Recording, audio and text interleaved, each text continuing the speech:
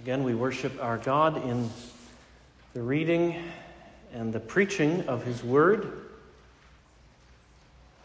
And this is an act of worship. Think about that. Here in the worship service, we honor God and we receive from God by this means, by the reading and the preaching of His Word. So we turn now to 2 Samuel 18. We're making our way through this book. Lately, at this point, we've made our way all the way through chapter 17. And we can get our bearings again this morning as we turn here. Remember, at this point in 2 Samuel, David's on the run from his own son, Absalom. Absalom has launched a rebellious campaign for the throne.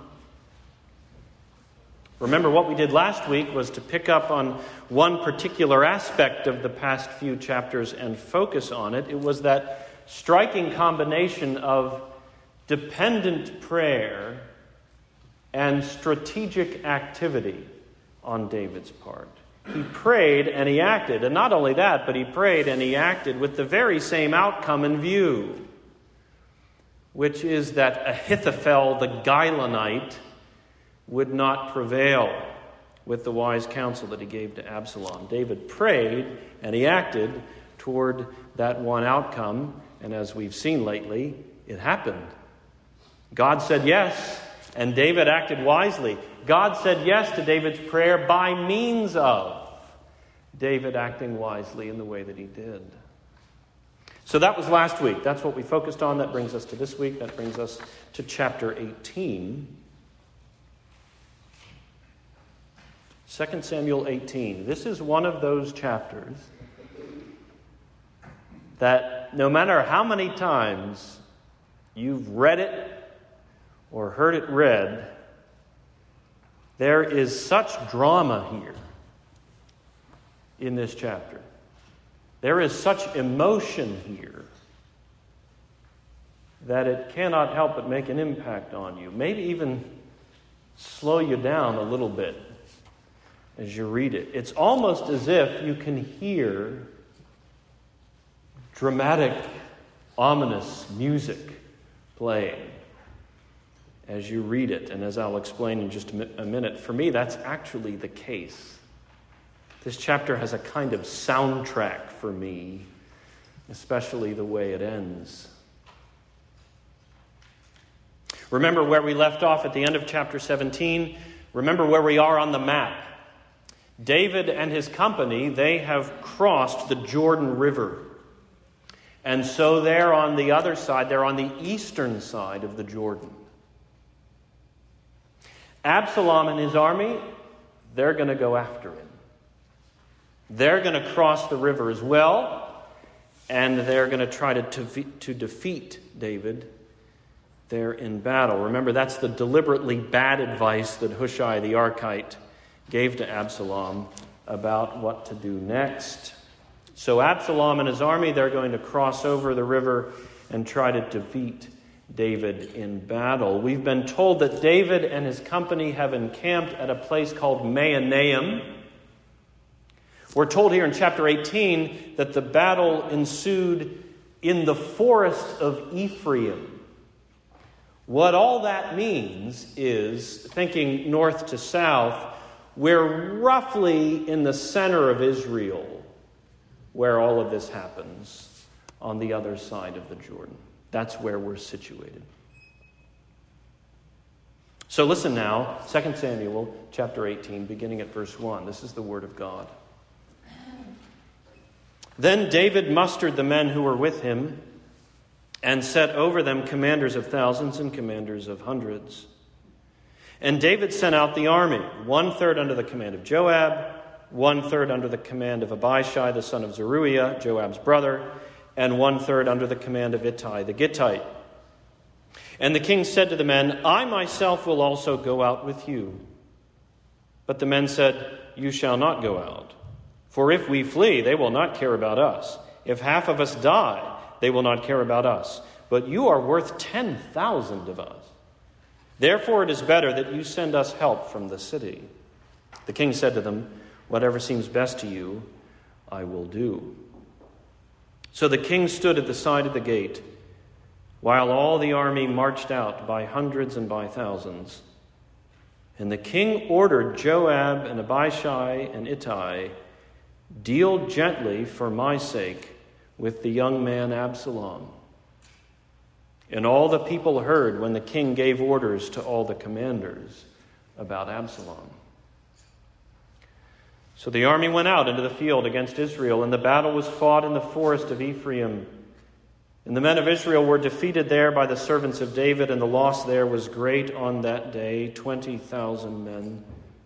The battle spread over the face of all the country, and the forest devoured more people that day than the sword.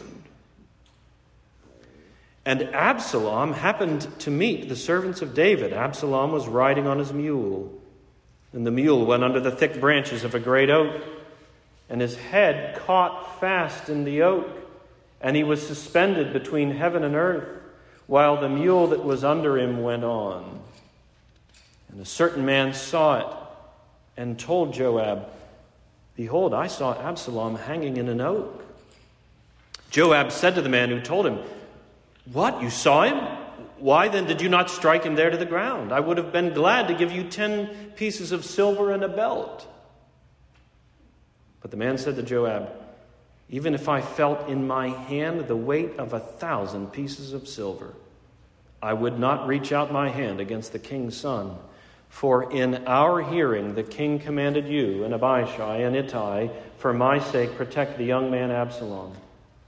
On the other hand, if I had dealt treacherously against his life, and there is nothing hidden from the king, then you yourself would have stood aloof."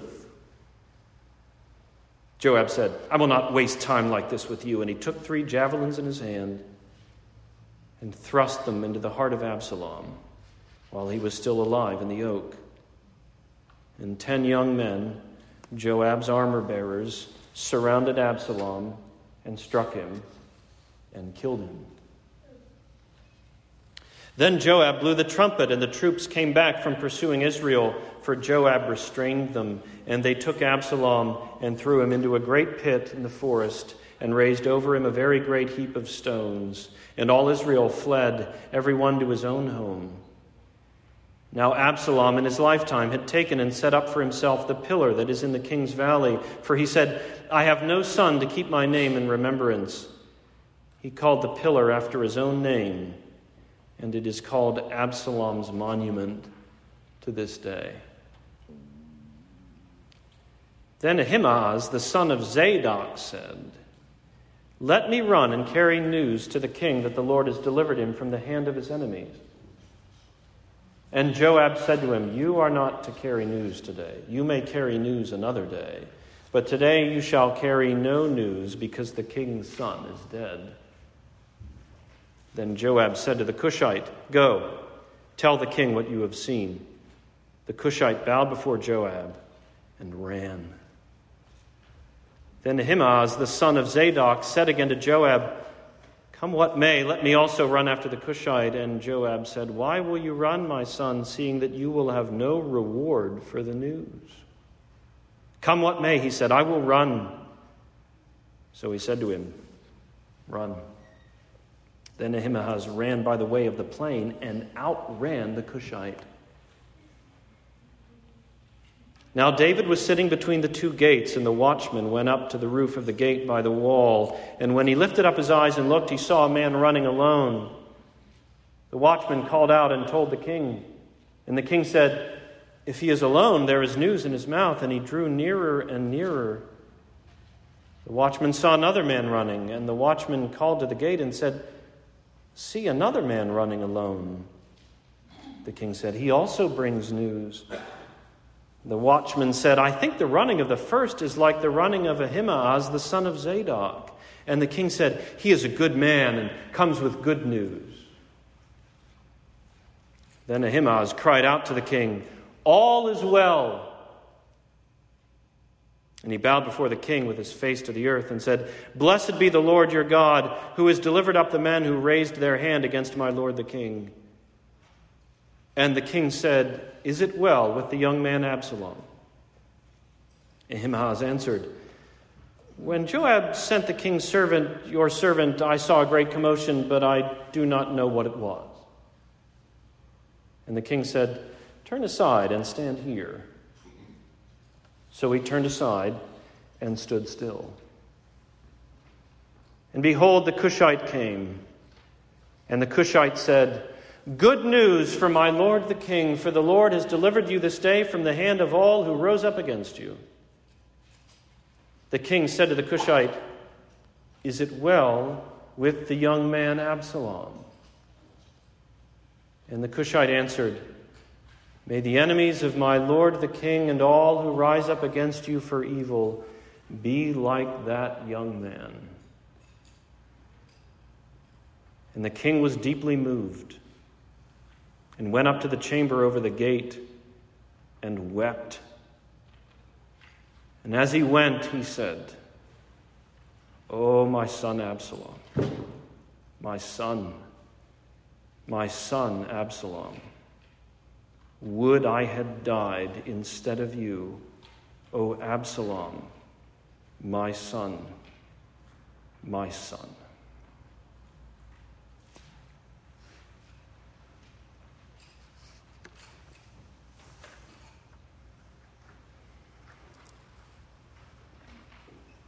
This is the word of God. Let's pray together.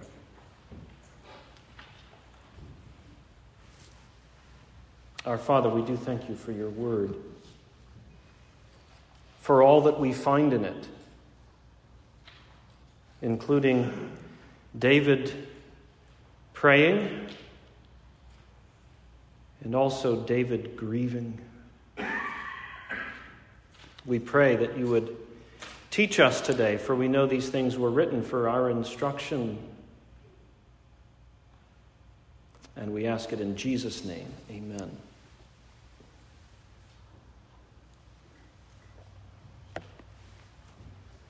I know I've mentioned this before. I sang in various ensembles, choral ensembles, in high school and college. And many of the great choral works that I got to sing along the way were scripture texts set to music. No great surprise there. That's a significant aspect of our Western choral tradition. And if you've sung in ensembles yourself, you can probably relate. And most of those pieces that I remember from my days singing with the Virginia Glee Club at UVA. So to this day, there are quite a few scripture texts that I cannot hear or read without hearing the sound of those classic choral compositions ringing in my heart and mind. It's like there's this choral music library in my mind, and all the memories that go along with it. So, for example, thanks to Randall Thompson, I remember we sang 2 Samuel 23, the last words of David, he that ruleth over men must be just.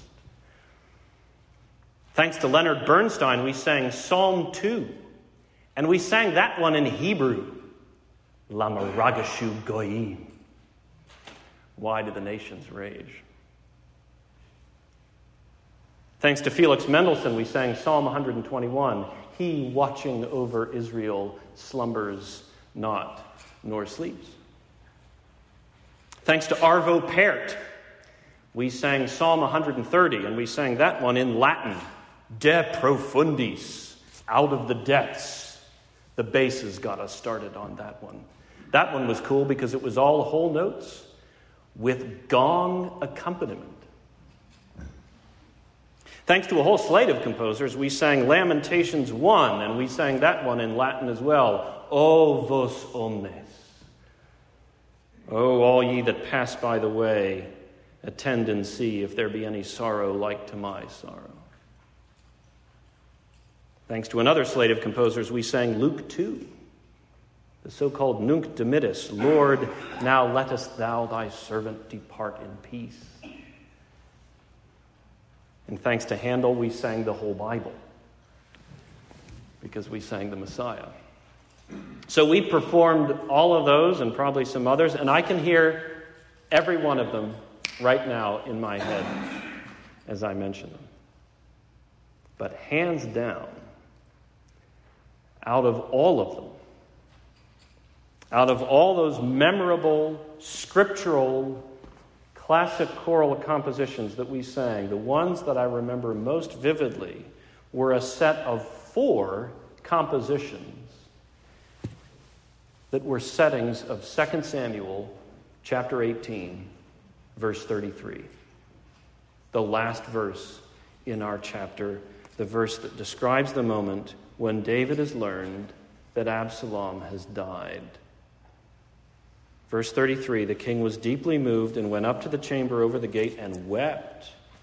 And as he went, he said, "Oh, my son Absalom, my son Absalom, would I had died instead of you, O Absalom, my son, my son." My last year in college, the Virginia Men's Glee Club, we learned and performed 4 different settings of that one verse composed throughout the ages. And we sang them one right after the other in concert, all 4 of them. It was emotionally grueling, as well as musically challenging, to make our way through those compositions, one after the other. No surprise, one of them was in Latin, Absalom Fili Me, by the 15th century French composer Josquin des Prés. That one had an ethereal Renaissance ring to it, soaring in the concert hall. That's how we got started. Then came David's Lamentation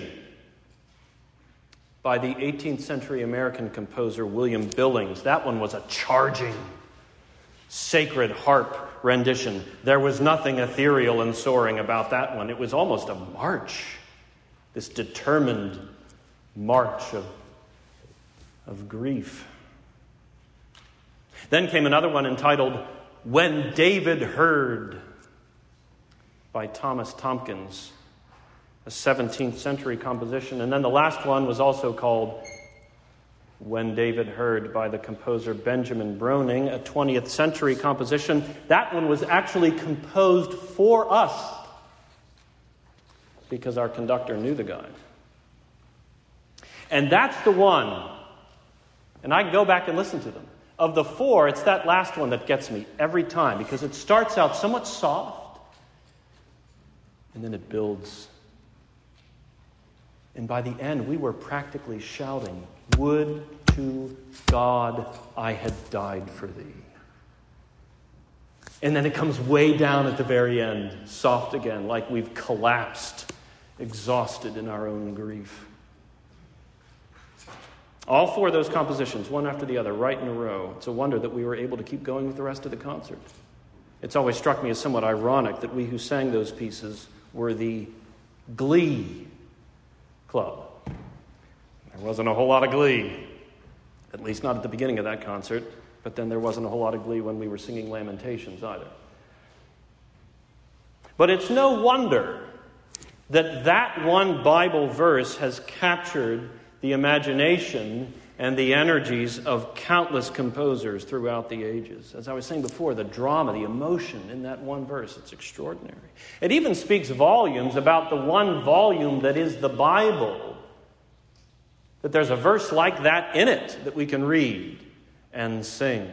To be sure, you can find all of those other passages that I mentioned before, and you can sing them. Passages that have you soaring to the heavens and contemplating the glory of the God of heaven. But then you've got a verse like this one too, where you have pure, unrestrained, raw human emotion. This is not David soaring to the heavens. This is David collapsing to the ground. We don't have a psalm in the book of Psalms that David wrote that's linked with this moment, but this verse that we've got here in 2 Samuel, even though it is just one verse, it gives us plenty. There might be a part of us that thinks it's so powerful, just read it and call it a day. Just read it and let the power of that one final verse ring out and sink in and close in prayer, and we'll get to chapter 19 next Sunday. But we cannot proceed like that. This is a verse to learn from as well as be moved by. This was written for our instruction and not just for our emotion. There's truth to be gleaned here. So that even this verse that caps off this chapter calls us to reflect upon it and to learn from it. And the point that I want us to pick up on today, the lesson that I want us to learn today is this. It's what I call the perseverance and the power of natural human bonds. The perseverance and the power of natural human bonds. Our natural earthly relationships, especially family relationships, they matter, and they matter greatly. And they affect us powerfully. And they shape us deeply. The perseverance and the power of natural human bonds.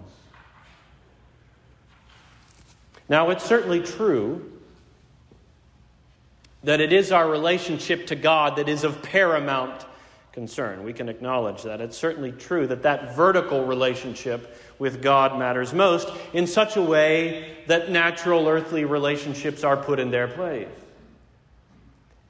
And you may remember, we've seen that. We've learned that lesson along the way in 1 and 2 Samuel. This goes way back now, almost a year. It goes back to 1 Samuel 18. We learned the lesson then that it's our relationship to God and our commitment to the cause of God that puts natural family ties in their place. Way back in 1 Samuel 18. Remember, David's own brothers rejected him, whereas Jonathan, to whom he wasn't related by blood, Jonathan was a friend who sticks closer than a brother, and at the same time, Jonathan effectively rejected his own father, Saul, by siding with David against Saul's wishes. So it's true, and we've seen this. It's our relationship to God and to the cause of God that is of paramount concern. But that does not mean, and this is the lesson we're gleaning today, that does not mean that natural family ties, natural bonds are obliterated or rendered meaningless or powerless by prevailing supernatural concerns. Far from it. Those ties, those bonds, they abide, and they abide powerfully. Think about David in this moment. Think about David in this moment as a father. Yes, it's true that Absalom was a rebel against the throne who deserved to die for that rebellion. Yes, it's true that Absalom was willing to rise up against the Lord's anointed, which is the very thing that David could never bring himself to do. Yes, it's true that even before this happened, Absalom had blood on his hands, and it was the blood of David's son, Amnon. Yes, it's true that David had already been put on notice that there would be this kind of violence with his own household as a result of his own sin. So yes, all of that's true. But Absalom was still his son. And David was still his father. And David gets word that he's died. And there is a brutal finality in that moment. Whatever hopes David might have harbored as a father, that there'd be some way for this to end differently, and for Absalom to be redeemed, and for their relationship to be restored, whatever hopes he might have been harboring in that one moment, those hopes are snuffed out. And it's brutal. Absalom was still his son. I think it's fair to say that when it comes to earthly relationships, natural human bonds, the one that ranks first is the one between mother and child. That's got to be first place. One human being is not only born of another, but just spent months growing within that other person and growing from that other person and kicking her and wearing out her back and whacking out her hormones. There's nothing like it. It's just beautiful. So that one's got to be first place. And if you're the mother of twins, yours is a special place in heaven. But way up there on the list, I think I'd be willing to put it in second place, is the one between father and child. The father looks upon the child as his own procreation, and he does so with a solemn sense of his responsibility to protect and provide and teach and guide. There's nothing quite like that one either. And in that one moment, David is told by the Cushite who thinks it's good news, your son is dead. Not exactly in those words, but David understands. And for David, not only has he gotten word that his son has died, but also remember, that's the very outcome that he was so desperate to avert. Remember, he wanted to go out with the army in the first place. And you can imagine that if he had, he'd have done what he could to protect his son. He wanted to go out with the army. But he let them talk him out of it. And so as they're passing by, making their way out to battle, you remember the order he gives. Deal gently for my sake with the young man Absalom. And all the people heard. Now understand, this is another one of those moments, and we've seen so many of them along the way in 1 and 2 Samuel. Another one of those moments where we're not given any moral commentary. This is not evaluated. We're not told if that's an order that David should have given.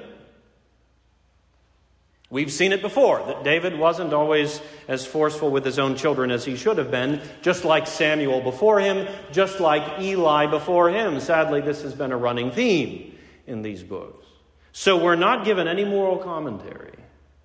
All we know, all we're told, is that David gave that order, and everybody heard it. Everybody knew it. Absalom being killed in battle is exactly the outcome that David had tried so desperately to avert, and it happened anyway. David, as a father, must have been holding his breath until he got word, only to have his breath taken away when he does. I know this through the very sad experience of friends of mine, and maybe you do as well. Even if it's not rational, even if they're not being fair to themselves, a father can carry with him the burden of guilt, believing that something happened to one of his children because he wasn't there to protect. And that is an unimaginable burden for any man to carry. And in David's case, as if that's not enough, David also knows deep down that all of these events are unfolding in the aftermath of his own sin. And the hard word that he got from God because of his sin. Remember back in chapter 12? God, through Nathan, says to David, you've struck down Uriah the Hittite with the sword and have taken his wife to be your wife and have killed him with the sword of the Ammonites. Now, therefore, the sword shall never depart from your house. Thus says the Lord, behold, I will raise up evil against you out of your own house. So here in chapter 18, when David says, would I had died instead of you? He's not just a father who's lost his son. He's not just a father who'd wanted to protect his son. He's also a man who knows that he deserved to die first for what he did. Would I had died instead of you? Once it was Nathan the prophet who said to David, you shall not die as a result of what you've done. Now it's a Cushite messenger who says to David, your son Absalom has. And David is undone. So that's why I say what we've got on display here is the perseverance and the power of natural human bonds. On display here vividly, unforgettably, devastatingly in David's case.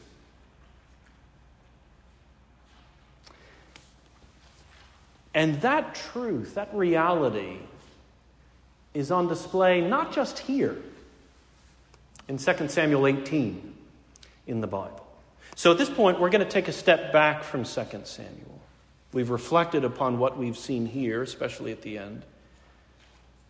Now we're going to take a step back from 2 Samuel, and we're going to notice the same truth, the same theme elsewhere in Scripture, because it is a running theme. The way our natural relationships abide and affect us and shape us. And not only is this something that you see in different places in Scripture, but also in those different places you see this truth come out in different ways, in different contexts.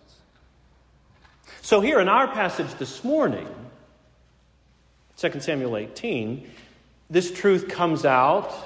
It's on display in the context of soul-crushing grief. And that's certainly part of it. The sorrows that we experience in this world, they run more deeply. They hit us more powerfully when it's a family member or a very close friend who's practically family, who's hurt in some way or who's lost. So that's certainly part of it, grief. But when we cast our gaze elsewhere in Scripture, we can see this reality in different contexts. It's not just grief. We can also say it's true when it comes to grace. And by that I mean it's a truth that comes out when it comes to handing over the truth of the grace of the gospel. The power of natural bonds comes into play there. Think about Deuteronomy 6. You don't have to turn there if you don't want. Just listen. Words you've probably heard before. Deuteronomy 6. Here's Moses preparing the people for life in the land. And he says this: "These words that I command you today shall be on your heart. You shall teach them diligently to your children, and shall talk of them when you sit in your house, and when you walk by the way, and when you lie down, and when you rise." And then later in that same chapter we have this: "When your son asks you in time to come, what is the meaning of these things? Then you shall say to your son, we were slaves in Egypt, and the Lord brought us out." That's Deuteronomy 6. Now, I realize we may be so familiar with that passage, so familiar with the calling that Christian parents have to hand the gospel over to their children that we hardly notice that passage anymore. But let's notice it. Let's stop and think about it. The natural bond between parents and children abides even in a cursed world. And that's powerful. Human beings give life to another human being, and then that little one looks up to the bigger ones to protect and provide and teach and guide. That's true in natural things. Well, God takes that natural bond and He incorporates it into a supernatural mission. He incorporates it into the work of the gospel, the transmission of the gospel from age to age. So now it's supernatural life that's being handed over by parents. Now it's heavenly instruction and guidance that's being sought by children. Blood is thicker than water, but the Spirit is thicker than both of them. And the parent-child relationship becomes one of blood and spirit in the kingdom of God. So you see it there in Deuteronomy 6. The perseverance and the power of these natural bonds. You see it as well. Here's a second example. You see it as well in John 19. This is why I made this our scripture reading earlier in our service. John 19. When Jesus saw his mother, and remember, this is when he's dying on the cross. When Jesus saw his mother and the disciple whom he loved standing nearby, he said to his mother, "Woman, behold your son." Then he said to the disciple, "Behold your mother." And from that hour the disciple took her to his own home. Now that is a very powerful picture of a natural human bond. As he's dying on the cross, and his mother is standing there, and he can see her. In that extraordinary moment, Jesus has the presence of mind and compassion of heart to care for her by telling John to take care of her after he's gone. Think about that.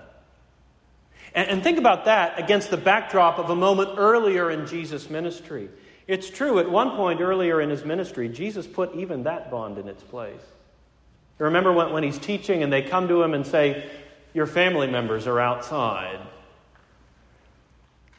Stretching out his hand toward his disciples, he said, "Here are my mother and my brothers, for whoever does the will of my Father in heaven is my brother and sister and mother." So it's true, Jesus said that. And that saying had the effect of putting natural human bonds in their place, but she was still his mother. She was still the one who carried him and bore him and nursed him. And as he's dying on the cross, as his natural life is about to expire, not long before he says, "It is finished," one of his last acts was to care for her life, who had given him his.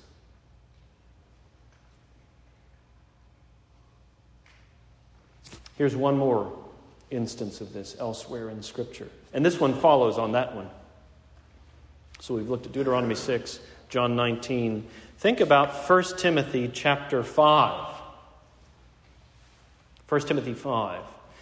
Paul's giving instructions to Timothy about life in the church, including earthly provision for the needy who are members of the church.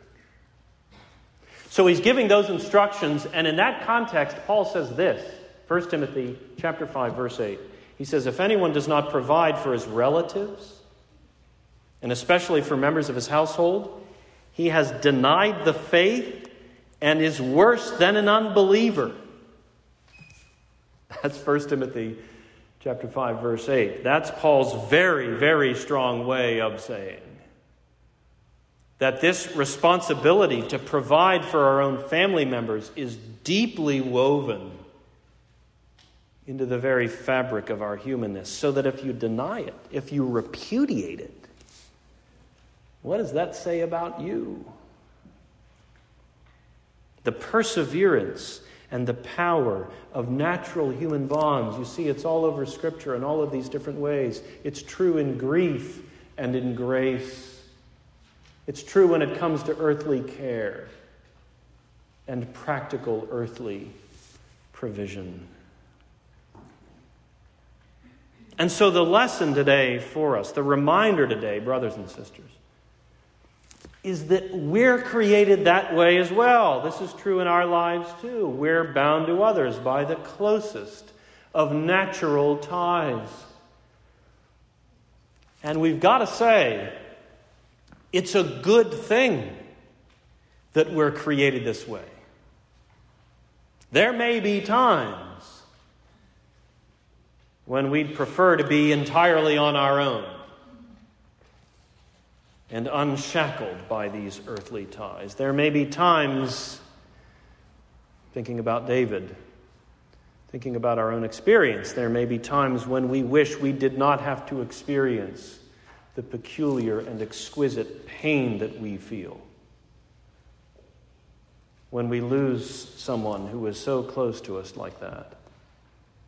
And the end of 2 Samuel 18 is a devastating picture of that. Would to God I had died for thee, O Absalom, my son, my son. So it's true, these bonds can mean a more profound pain in grief.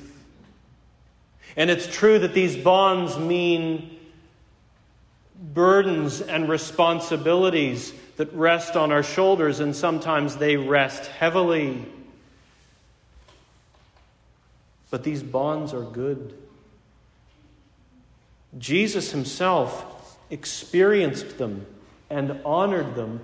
Jesus honored these bonds as he was dying. And we who are his servants are not above the master. So let us bless our Maker today for the way that he's made us, including this: he has bound us in the closest of family ties. And now he's taken up those same ties and he has swept them up. He's sanctified them for the cause of the gospel. For our Maker is our Redeemer now. Amen. Let's pray together.